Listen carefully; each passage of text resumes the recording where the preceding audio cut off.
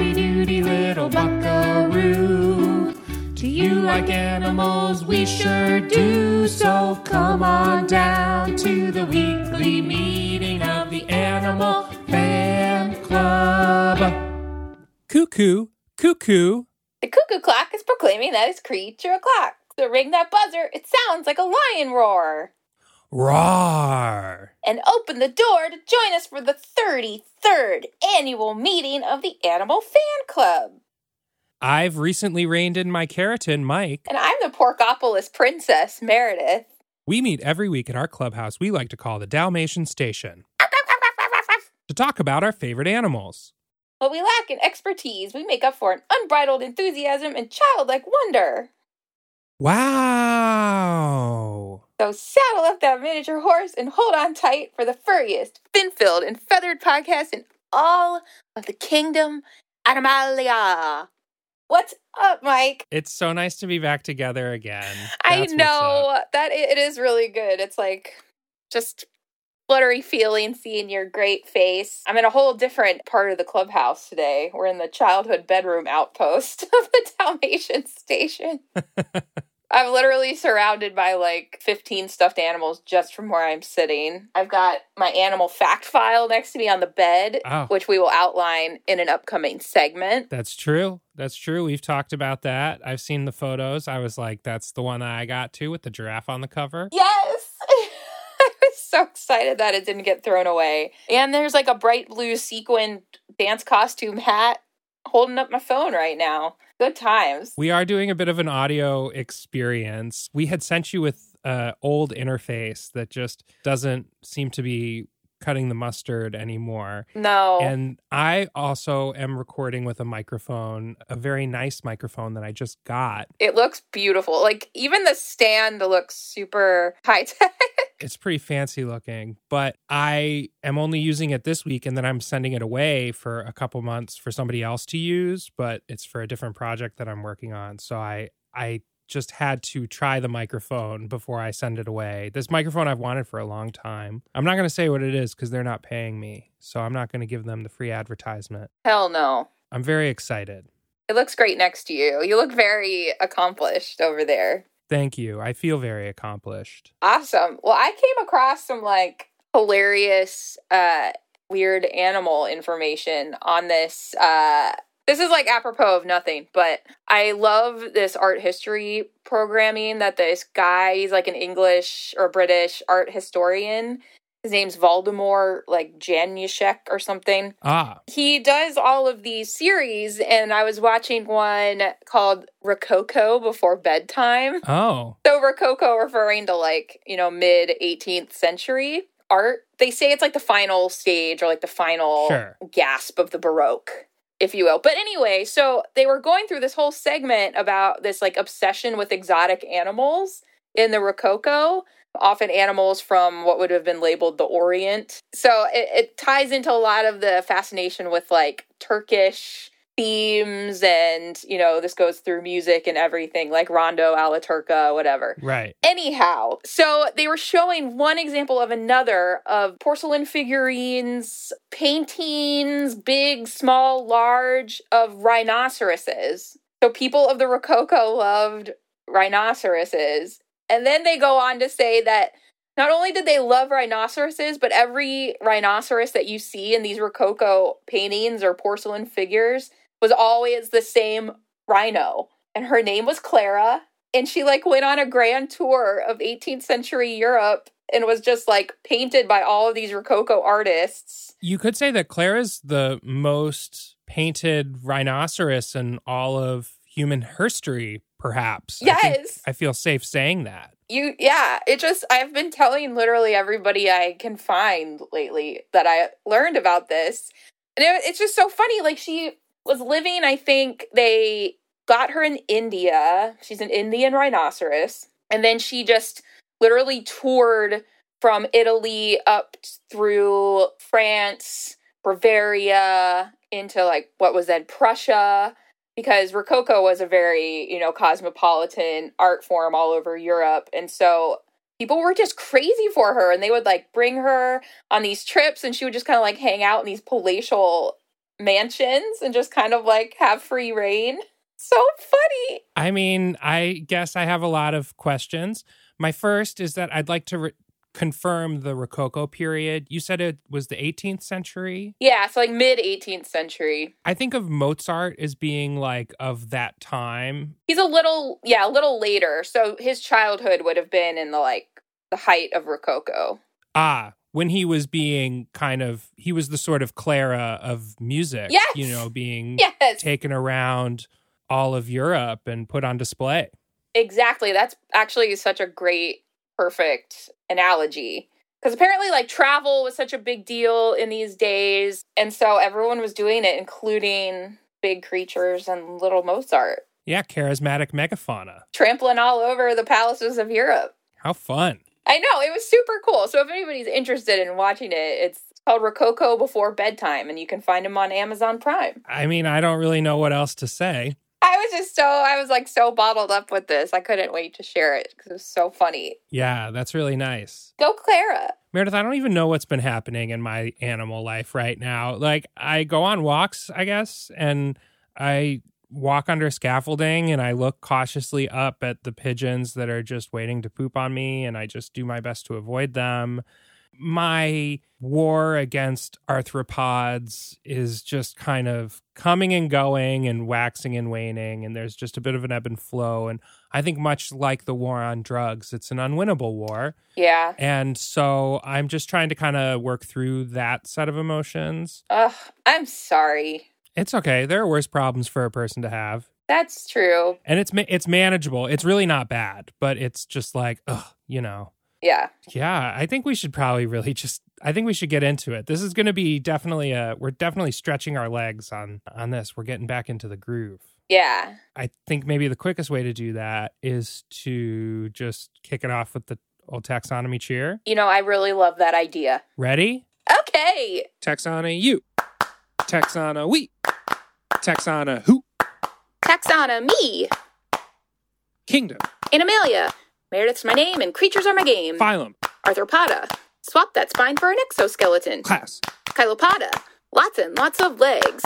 Order. Scutogeromorpha, but not quite 100 legs. Family. Scutogeridae. These bugs love your parents' basement. Genus. Scutogera.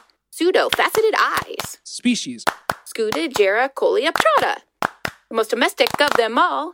It's the house centipede. We are literally talking about house bugs. And yes. You've been just waiting to tell me about the house centipede, and I'm thrilled. These are the little ones that are like an inch or an inch and a half. Yes, but they look very weird because of their long, freaky legs. Do you know them? I think I've seen them in bathrooms. Yes. Oh, yes, you're just setting this up so perfectly. They drive house cats bonkers. Kitties go nuts for these things. And the reason I thought to do this is because I saw one, of course, on my ceiling. There's probably one in this room right now. But they're centipedes known for hanging out in your house. And they're so disgusting looking. I've been terrified of them for my whole life because growing up with a basement, they love cool, dark, damp areas. And so they'd always be all over the basement. But they do love a bathroom as well. Yeah, so I just grew up being super freaked out by them, and then always having cats. The cats would just scan the perimeters of the rooms, looking for these things. Yeah, I would imagine that the cats would be frustrated by this bug's ability to just kind of climb up a wall. Yes. In a way that cats can sometimes almost do, but not fully. Right. They can leap, but when they see them up on the ceiling, they know it's something that they want to eradicate, but they can't quite get to it. So often you'll hear the cats do that weird sound when there's something that they want to grab, but they can't quite get to it. But anyway, so just being in these environs of my childhood home, I couldn't help but think about the house centipede. And oftentimes what I like to do with these is find something that has previously really freaked me out and then learn about it as a means of getting past that. That's nice. So have you gotten past your centipede fear? No. I mean, they're still really creepy looking. So I'll go into a little bit of what they look like, the morphology, if you will, because I was even like looking through all the pictures online and I just had like this grimace on my face because they just are so disgusting looking to me. I'm sorry. It's okay. I don't really like bugs. Yeah. You don't have to apologize to me for finding a centipede ugly. I'll just have to apologize to the centipedes. Centipede enthusiasts. Yes. And you know they're out there. So as far as size, you were totally correct. So they're like, their bodies are about 1 inch to 1.38 inches. But they've got these really long antennae and then also these legs that kind of start off a little shorter and then they get like gradually longer as you get to the back of the body. So the really long legs in the back actually kind of look like the antenna in the front. So it's this idea of like auto mimicry. So it's hard to tell the front from the back and the back from the front. Huh. But you can kind of tell because the shorter legs are at the front end. And for obvious reasons, that would be useful, I think, with predators in that they don't really know which side is the head. So they don't really know which part of the body to strike for. And then, so in addition to that, this always for some reason freaked me out is they've got on all of these legs, they're kind of striped. And then they also have like 3 stripes down their back. So I don't know why that grosses me out so much. It's like, you're not a tabby cat. Quit it. Right. You're a centipede, not a tabby cat. Yeah. It is kind of weird for an insect to be striped, I guess. Conceptually, yes, right? You don't think of them as being striped, but then if you actually stop and really think about insects, like they're all striped, you know, like they all have coloration patterns and everything. And like, right. Some are iridescent even, you know, exactly. There's like some beetles that are just like gorgeous blue iridescence, you know, and some of them have that like photoluminescence. Right. And like butterflies have, you know, their wings and everything. So like insects are decidedly not drab. I would say they're very fashion forward. Agreed. And I mean, these, like the symmetry and kind of the weird, if ombre was applied to leg length, these guys have like ombre legs. Okay. I guess. Just in the sense of like, because ombre is like a gradual fading of one color into another, you know? So applied to like leg size, it's just like each leg gets a little bit longer. And so each pair of legs is on a different segment of the body. So every time these guys molt from the time of their youth, they grow a new segment. Kind of like, remember the rattlesnake tail? Like every time they would shed their skin, it would add a new part to the rattle. I do remember that. Yeah, so they'll grow up to 15 segments, so 15 pairs of legs. So it's quite the misnomer to say that centipede, meaning 100-footed, they don't have 100 feet. Right. The same way that a millipede does not have 1,000 feet. Exactly. So anyway, that's what they look like. But you will love to hear this, Mike. So these might be your friends. So they're very predatory to other house bugs. So they like to eat cockroaches. Oh. Silverfish, which are another, I just was looking at a silverfish on the wall last night. That's another common house bug. Yeah. Very small. Just like how starfish are echinoderms, not fishes. Yes. Silverfish are insects, not fishes. Exactly. They just are called silverfish because they have kind of like a fish-shaped body. Kind of tapers off towards the end. Right. The house centipedes like cockroaches, silverfish, ants, spiders, and bed bugs. So it seems that they're like going after some house bugs that many people don't like. And this is interesting. It was said they catch their prey either by like jumping on it. So if these things weren't terrifying enough just to look at, I've never seen one jump. That's disgusting. Yeah, I don't like that one bit. Yeah, I don't like, that's terrifying to me. Because I already know that they're like super fast. Like they can move up to like over a foot per second, which is crazy. So they're super fast, but then you add on this other level of them being able to jump. It's like, oh, disgusting. I can't. Yeah, continue to not be into it. Yeah. But they also apparently, I don't know what this means, but they lasso their prey with their legs as well. Yeehaw. Yeehaw, throw a cowboy hat on that house centipede. Call him Larry. And they also use their legs to beat their prey. So this is all very disturbing. Until you get to the next part. So they also have these things called forciples. So they're like essentially a modified first pair of legs. So it's like these little legs that are just right under the mandibles, so the jaws. So, but these aren't a true mandible because they're legs. and they also have venom in them. So they're able to like sting the prey and hold it in their forciples, but then they can also hold more prey in their mandibles. So they're able to like double fist bugs, essentially. Does that make sense? Cool. Yeah, it does. They can just kind of nonstop be shoveling bugs into their face. Yes, exactly. Yeah, So- I do like these guys. That's pretty cool. It's just I was surprised that they didn't deliver the venom through, I guess, a thing in their mouth. It's like essentially the venom comes through their modified first legs, which is weird to me. Does that make sense? It's kind of hard to wrap your mandible around, but Well, I've been really into this idea of modified limbs recently, yeah. where they've adapted for a specific purpose, you know? Mm-hmm. Like it's a limb that generally functions as a limb, but it's modified a little bit so that it does a specific function. Or it's been modified so much it's not even really serving a function anymore, or its original function. In this case, it's kind of serving both like limb and mouth functions. I don't know. Forcibles. Get into it. Yeah, I am. And then I already mentioned this a little bit, but like habitat. So in the outside world, we know they love the house, hence the name house centipede. But outside, they like cool, damp areas. They live under rocks or in compost piles, kind of like our Shelly Day friends or turtles. And then you can find them pretty much any part of the house. You can find them in the bathroom. I remember I was getting ready for homecoming, I think, or some dance my freshman year of high school, and like taking a shower beforehand, and one house centipede like came up out of the drain and obviously made quite the imprint on my mind that I can still remember that today. Yeah, I bet. So gross. The place where you're supposed to get clean. Filthy creatures. But they live on every continent, or they've been found on every continent except Antarctica.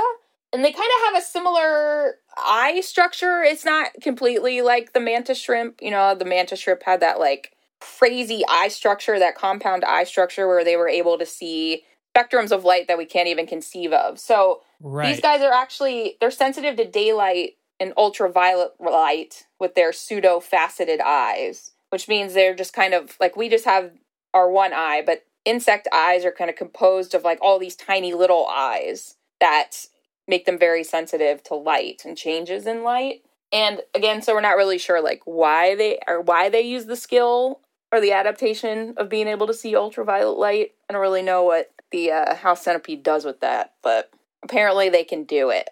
That's incredible. Yeah. So that's like all I have about them, but it was kind of fun learning a little bit about them, particularly their forciples. Yeah. I think of them as being a sort of bathroom insect. Or a basement. Sure. Yeah. I was surprised to find out that they grow a new segment as if it's like a growth ring. Yeah. For some reason, I have in my head that like arthropods are a set number of body segments or something like that. So I'm curious about that. Yeah, same. But I don't know. I guess I've mostly been into crustaceans lately, and that's its own subculture, really. Crab culture. Yeah. That was thrilling, though, Meredith. Thank you. Yeah. So next time you see one crawl out of your drain, you can say, "Hey, I know you. Hey, centipede friend. You're the Scutagera coleoptrata." Well, I'll be sure to do that, Meredith. Yeah. All right. Break time? Definitely. Owie! What's wrong, Fergie? Oh, Rix, my teeth hurt. Oh, that's a bummer. You said it. I don't even use my teeth to eat delicious ants and termites. All they do is get infected, and normal dentists never seem to know what to do with our complicated aardvark tooth structure. Oh, Fergie, you clearly haven't heard that the Tubula Dentata Center for Afrotherian Orthodontia has just opened on the corner of Main Street and Central Ave. The Tubula Dentata Center for Afrotherian Orthodontia? That sounds like it could be helpful to me. It is! TTCAO is on the cutting edge of tooth tech and can address your needs, whether you're a sea cow or an elephant shrew. Phew. Exactly. Well, Rix, TTCAO is a dream come true. I'm going to head in today. Use my referral code ants rule. So we both get $10 off our next procedure. Will do.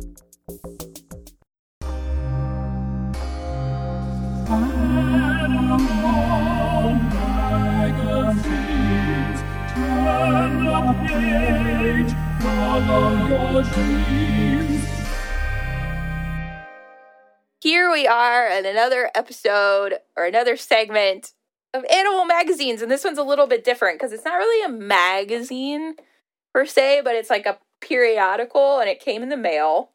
And I think, Mike, you said you had one of these as well. I did, yeah. When you sent me that photo of it with the giraffe on the cover, I was like, oh, yep, know her. I remember that. Yeah, so this is called the Wildlife Fact File. And you might remember it from commercials in the 90s. So I think in the little research I could do on this, I think this started as early as 91. Wow. Yeah. And so how it would work is I think it was every month you would get a subscription, and every month you would receive like a packet of 12 cards, and they would either fall into one of the following groups, okay? So they would come from mammals, birds, reptiles and amphibians, fish, insects and spiders, primitive animals, extinct animals, animal behavior, North American habitats, world habitats, and conservation. That's a lot of different subjects. It is. And I found it weird that they broke them up like mammals, birds, but then reptiles and amphibians get grouped together. Fish get their own, and then insects and spiders. But there's no like where would octopuses go in that, you know? Oh, that's a good question. Because they're not fish, and they're not insects and spiders, and they're not primitive animals, right? Or would they be? I would think that they would include like echinoderms, etc., in with fish and make fish more of a catch-all for aquatic life. Oh, well, you know what? I'm looking through here now. Guess what? Primitive animals, the cards I have, the Portuguese man-o-war, the fiddler crab, the octopus, and the oyster. So they're under primitive animals. Huh. That's so weird. I don't know. I don't agree with this categorization, but anyhow, so yeah, you would get like a pack of, what's it saying? Like a pack of 12 cards, and they would come from one of these groupings. I think mammals are most fully represented in my personal fact file. But then they'd also send you this binder and little like dividers and everything too. I would look very much forward to getting these in the mail as a child. Yeah, myself also. And it looks like there were a total of 1,188 pages that one could get. And I'm not sure how many I have, but man, that's a lot. Well, I'm looking right now on the internet, and I see that there's a complete 7-volume set that is not available. It's sold. But it has over 1,000 pages. Right. Yeah, I think it's like 1,188. That's so many. And then I guess that fills 7 binders? It seems to be a 7-volume set, yes. Oh, that's crazy. I only had one, and I don't have it filled up. Right. They must have tracked that and known when you needed a second binder, and then they would send it, you know? I don't know. Because there had to have been a very prescribed process for sending these things out, you know? So, like, each card is numbered. So there's, like, the African elephant is card number 1. Gorilla is card number 2. Blah, blah, blah. And then it starts, like, the numbers start over when you get into each category. So, like, the golden eagle is card number 1 for birds. But anyway, so, like, I'll have consecutive numbers up to a point. Like it'll be like 1, 2, 3, 4, 5, 6, and then I'll miss like 8 and 9, and then it'll pick back up. So it must have been that I just never got the packets that came with 8 and 9, for instance. Sure. But man, I really wish I had something like this now. I would look forward to it so much.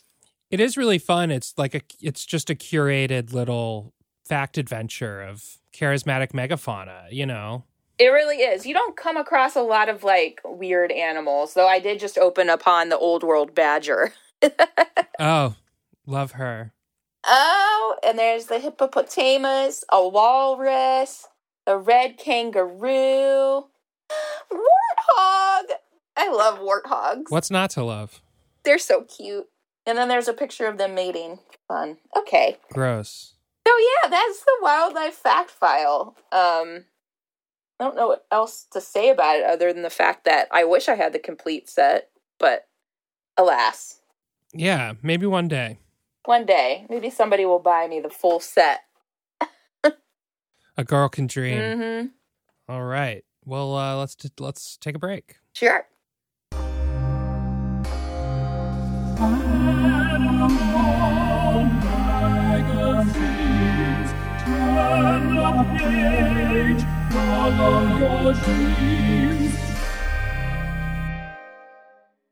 Texana you. Texana we. Texana who? Taxana me. Kingdom. And Amelia, if this is news, I'm scared for you. Phylum. Mollusca, the mollusk journey concludes. Class. Cephalopoda, squids, octopuses, nautiluses. Order. Octopoda, soft bodies, 8 limbs. Family. Octopotidae, the majority of known species. Genus. Octopus, it's the largest genus. Species. Vulgaris, the common octopus. It's the most studied of all octopus species. Oh man, we are hitting like 2 of my creepiest animals today. Yeah, lots of legs. Okay, I'm gonna like take a few deep breaths, prepare myself for the octopus journey. Yeah. I'm sure I've mentioned this on here, but octopus have always like really freaked me out. I respect them, and I think it's part of why they freak me out, but they really, because they're so smart, but boy, do they freak me out. Well, Meredith, we're going to divide this octopus presentation into 8 parts. Okay. So if keeping track of those helps you cope with your octopus anxiety, It will. then I think you'll be really great. Okay. The first leg of our octopus presentation is a quick mollusk recap. We have gastropods, which are snails, which Meredith has presented. Then we have bivalves like clams, cockles, mussels, etc., 2 shells. Scaphopoda, which are the boat foot ones. Those are the tusk shells that dig into the benthic zone, like the substrate of the ocean, with their boat-shaped foot. The Aplacophora, which are kind of the shellless scaphopods, essentially. They're just little Aplacophora. They have no plaque. They're bearing no plate. They are not a plate bearer. Mm-hmm. We have the monoplacophorans, 1 shell, and then we have the polyplacophorans, the chitons, those little things that kind of look like they might be arthropods. Right. Now we're talking cephalopods. We've made it. The second leg of our octopus journey is a quick anatomy overview. So, you know how they have those kind of 8 legs, and then there's the beak, mouth region, like kind of at the center of the legs? Do you know about this? Yeah, I do. Oh, gosh. That's like the mouth. creepy. So that's like the front of the octopus. And then the bulbous thing in the back, that's like that looks like the head, almost like a floppy head. Yeah. That's called the visceral hump, which is where most of the vital organs are. And that's the mantle that we know and love from our other molluscan anatomy. Okay, great. It's like fused to the back of the head. Like the mouth and the central beak head area is like there. And then there's like eye spots kind of like on the other side, you know, kind of up here on their sort of like swoopy visceral mass thing. Yeah. Wait, so is the beak, is that like kind of under the skirt? Yeah, so pretty much. Yeah, Okay. you would think under the skirt is the front of the animal for all intents and purposes, because that's where like all of its beak and mouth and everything is. Gosh, that's so interesting. It's a bit of a flippy flip. Actually, I should have said this earlier, but cephalopod, because we have the scaphopod with the boat feet. So cephalopod means head foot. So it's their head and their feet are in the same place. Like the mouth and the feet are in the same area. Hence why the mouth is so-called up the skirt. Yeah, for sure. Okay, gotcha. They have 8 legs. We all know that. Octopus, 8 feet. They kind of like to scurry across the seafloor with 2 legs, and then they use their other 6 legs to hunt for food. So some people say that an octopus actually has 6 arms and 2 legs. The obvious question that would come from this. Like, where would an octopus put on his snow boots and where would he wear his gloves? His snow gloves. Well, how many of each does he need? I think he needs 2 snow boots and 6 gloves. Yeah. And is it always the same 2 feet that they'll use to move? Or can they swap it up? Well, it distinguishes them as being rear feet. Okay. And then on their arms, they have these adhesive suckers, and they use contractions of muscle to control the suckers to like create and release from things. Oh, gosh. Oh. We're on to the 3rd leg of our octopus adventure, the breath, heart, digestion leg, where we talk about how they breathe. They have gills. Mm-hmm. Water's pulled into the mantle cavity through an aperture, and then it passes over the gills and is expelled through a siphon. So that's similar to a lot of the other mollusks that we've encountered, where it's a one-way path of water through the creature that they actually like force the water through to get oxygen. Mm-hmm.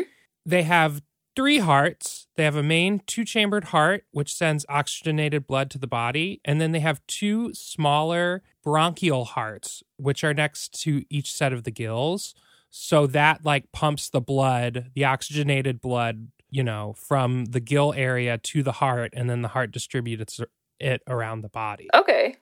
They also have large blood sinuses around the eyes and the gut, and they function as reserves in times of physiological stress. We talked about blood sinuses with our tusk shell friends, just little blood storage areas, and mollusks have varying levels of complexity with their blood sinus or heart situation. Mm-hmm. And they like to hunt at dusk. They eat like crabs, crayfish, bivalves, pretty much anything it catches, honestly. Yeah. And its beak will use to break up the shells of the shelled mollusk. So it's a very sturdy beak. Oh, gross. It's so funny how like on a bird it bothers me not at all, but slap it on the undercarriage of a cephalopod and I have nightmares. The 4th leg of our octopus adventure concerns the nervous system. They have 9 brains. So there's 1 in their dome and then 1 in each leg. What? Yeah. So the legs can kind of think for themselves a little bit, but the overarching brain is managing them, sort of, but it's all one organism. Oh, whoa. Yeah. And this is not concerning octopuses, but it's important to discuss cephalopod neurons in general, in particular the giant squid axon, which is the axon that controls the water jet propulsion system in a squid. And so action potentials, which are like, nervous system, like boopy boops. Okay. They travel faster in a larger axon than in a smaller one. And squids have evolved this giant axon to improve the speed of their escape response. Their nervous system has developed a larger axon to connect these 2 systems, and it's optimized for electrical efficiency. Okay. So it's very studied. It's very large in diameter. It's very large in diameter, and it's unmyelinated, which decreases the conduction velocity substantially. So it's been studied for neuroscience stuff. Okay. And that's the giant squid? Yes. When intellectuals are like, oh, well, the giant squid in neuroscience and Proust, they're talking about this. Oh, Proust? Yeah, I don't know. Wait, so what is the how do squid and octopi or octopuses relate to one another? Well, they're both cephalopods. Okay, gotcha. So they're in the same class of mollusks. Gotcha. Do you know, would they break off at the level of order then? So octopuses and squid are in the same subclass. Okay. Coleodea. And then there's a further subclass division between squids, the decapodiforms, probably because they've been decapitated. It looks like they have no heads. Uh-huh. And then the octopodiforms. So there's a series of subclasses. Okay. The 5th leg of our octopus adventure is habitat. The common octopus is cosmopolitan. Eastern Atlantic, Mediterranean Sea, southern coast of England to at least Senegal and Africa, and also the Western Atlantic, which is funny because that's not really global. That's more of a geographical region around white people, which is probably why it's also called the common octopus. Yeah. It did say that it was also in the Western Atlantic, but I think that in general, cephalopods are cosmopolitan, and that I'm not quite sure about this specific species, but this species is serving the Great Mollusk Council, in a different way, I guess. The sixth leg of our octopus adventure concerns their reproduction. Okay. Well, not your favorite. Normally I do love this, but the thought of making more of them is just anathema to me. It's definitely disconcerting. Yeah. So there are two sexes. Reproduction's only been studied in a few species of octopuses. In the example of the giant Pacific octopus, courtship is accompanied by changes in skin texture and color. Ugh. And the male might cling to the top or the side of the female, or he might be positioned beside her. But getting back to our specialized limbs, one of the arms of the male is specialized. It's called a hectocotylus, and it's used to transfer spermatophores, which are packets of sperm, from the terminal organ of the reproductive tract of the male, the cephalopod penis, into the female's mantle cavity. Wait, so it comes out of one of the legs? No, the terminal organ at the reproductive tract, I'm not sure exactly where that's located, but I don't believe it's on a leg, but it uses one of its leg, usually the third right arm, and it has a spoon-shaped depression and modified suckers near the tips to help it scoop sperm from its reproductive tract and then deposit that inside the mantle cavity of the female. Ew. It scoops it? Yeah, with its third right arm, normally, in most benthic species. I hate this. Ew. There's some speculation that males may first use their hectocotylus to remove any spermatophore or sperm that's already present in the female. Ugh. And he has to deposit it in the correct location for each species, because each species has like a little bit, A little different mechanism. Yeah, I mean, I'm not even going to read the rest of it. Thank you. You're welcome. About 40 days after mating, the female giant Pacific octopus attaches strings of small fertilized eggs, like 10,000 to 70,000 in total, to rocks or under an overhang. And she'll hang out for about 5 months until they hatch to make sure that they're safe. Okay. But it can take as much as 10 months for the eggs to hatch, especially in cold waters like in Alaska. Babies are planktonic for weeks to months, and then they really don't live very long. Some species only live for 6 months. The giant Pacific octopus is maybe like 5 years, and generally they die a few months after mating, the males, and the females die shortly after the eggs hatch. So they have these very short lifespans that are dependent on their reproductive cycle. Oh, wow. The seventh leg of our octopus adventure. They have really cool, clever abilities. They can camouflage. They're smart. They're crafty. There's all these stories of them escaping from aquariums and zoos. And you see yes, fishing boats in Alaska. And all of a sudden there's an octopus on the deck and you see it crawl out of a hole in the side of the boat that's way smaller than it should be able to fit through. Yes. They're scrappy. They're really kind of tricky, smart, intelligent little buggers. They really are. I mean, I've heard more than one person, and I might be in this camp myself, say that they do fear the inevitable octopus takeover one day. I mean, I wouldn't be shocked. They can open jars and climb in and out of jars, and they learn things and remember them. You can watch all this content on YouTube about octopus stuff, I guess, about octopods. Yeah, I'll pass on that. The eighth leg of our octopus journey is a list of super fun possible octopus names and an open forum for a discussion of cephalopods. Okay, I do like this part. We got Inky. Yes, Inky. Bubbles. Yeah. Sir Inks-a-Lot. Uh-huh. Big floppy sea spider. and Octavius. Octavius? Yep.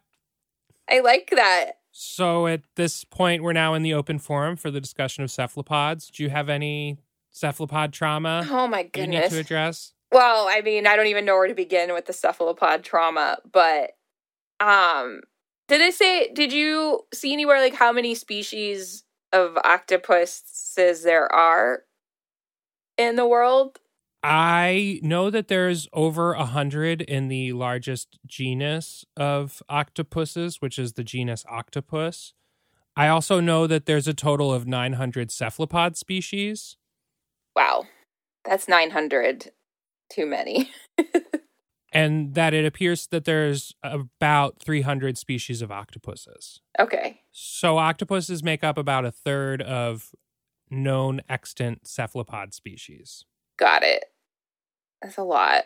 I mean, thank you. I know that was tough for you. Hey, but again, like I said with the house centipede, it's good for me to confront these scary animals for me. And I do feel some compunction. Like, I feel very guilty, like, being so poo-pooey on the puss.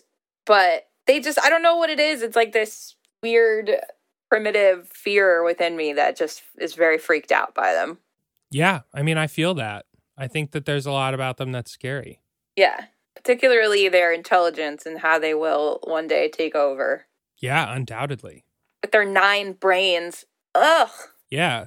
Well, let's all put our suckers together for ourselves and one another, and I guess maybe take a little break. Those are my suckers clapping.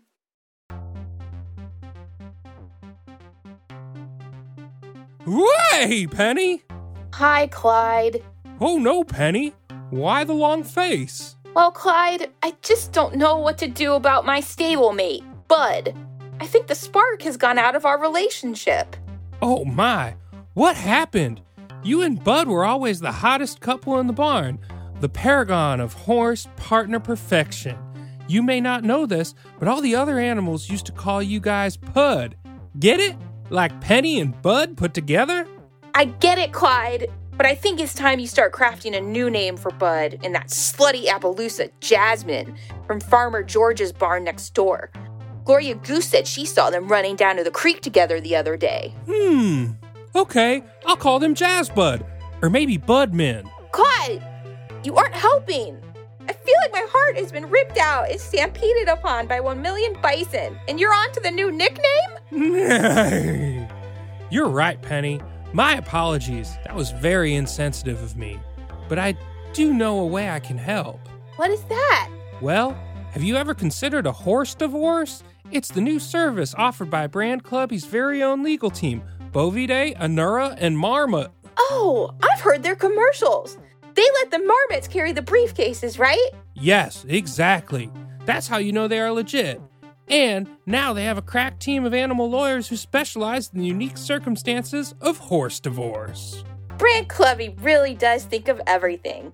Will they be able to assist in stable reassignment? I can hardly bear the thought of Bud right now, let alone share a stable with him every night, reeking of Jasmine's cheap eau de cheval perfume. Whoa, girl. That law firm of Bovidae, Anura, and Marmot would never let you suffer like that. Not only will they secure you a new, better stable, they will ensure that you get extra carrots, apples, and the entire back catalog of Horse Hunks magazine, just to ease you through this difficult time. Wow, it really is nice to know that someone has my back right now rather than ride my back. Can they also guarantee my alimony payments? You mean alipony payments, Penny. And yes, Bovidae, Anura, and Marmot has an excellent track record in making sure you get the settlement that you deserve. Well, consider me another satisfied Brand Clubby customer. I give all of their products and services 4 hoofs up. Yay!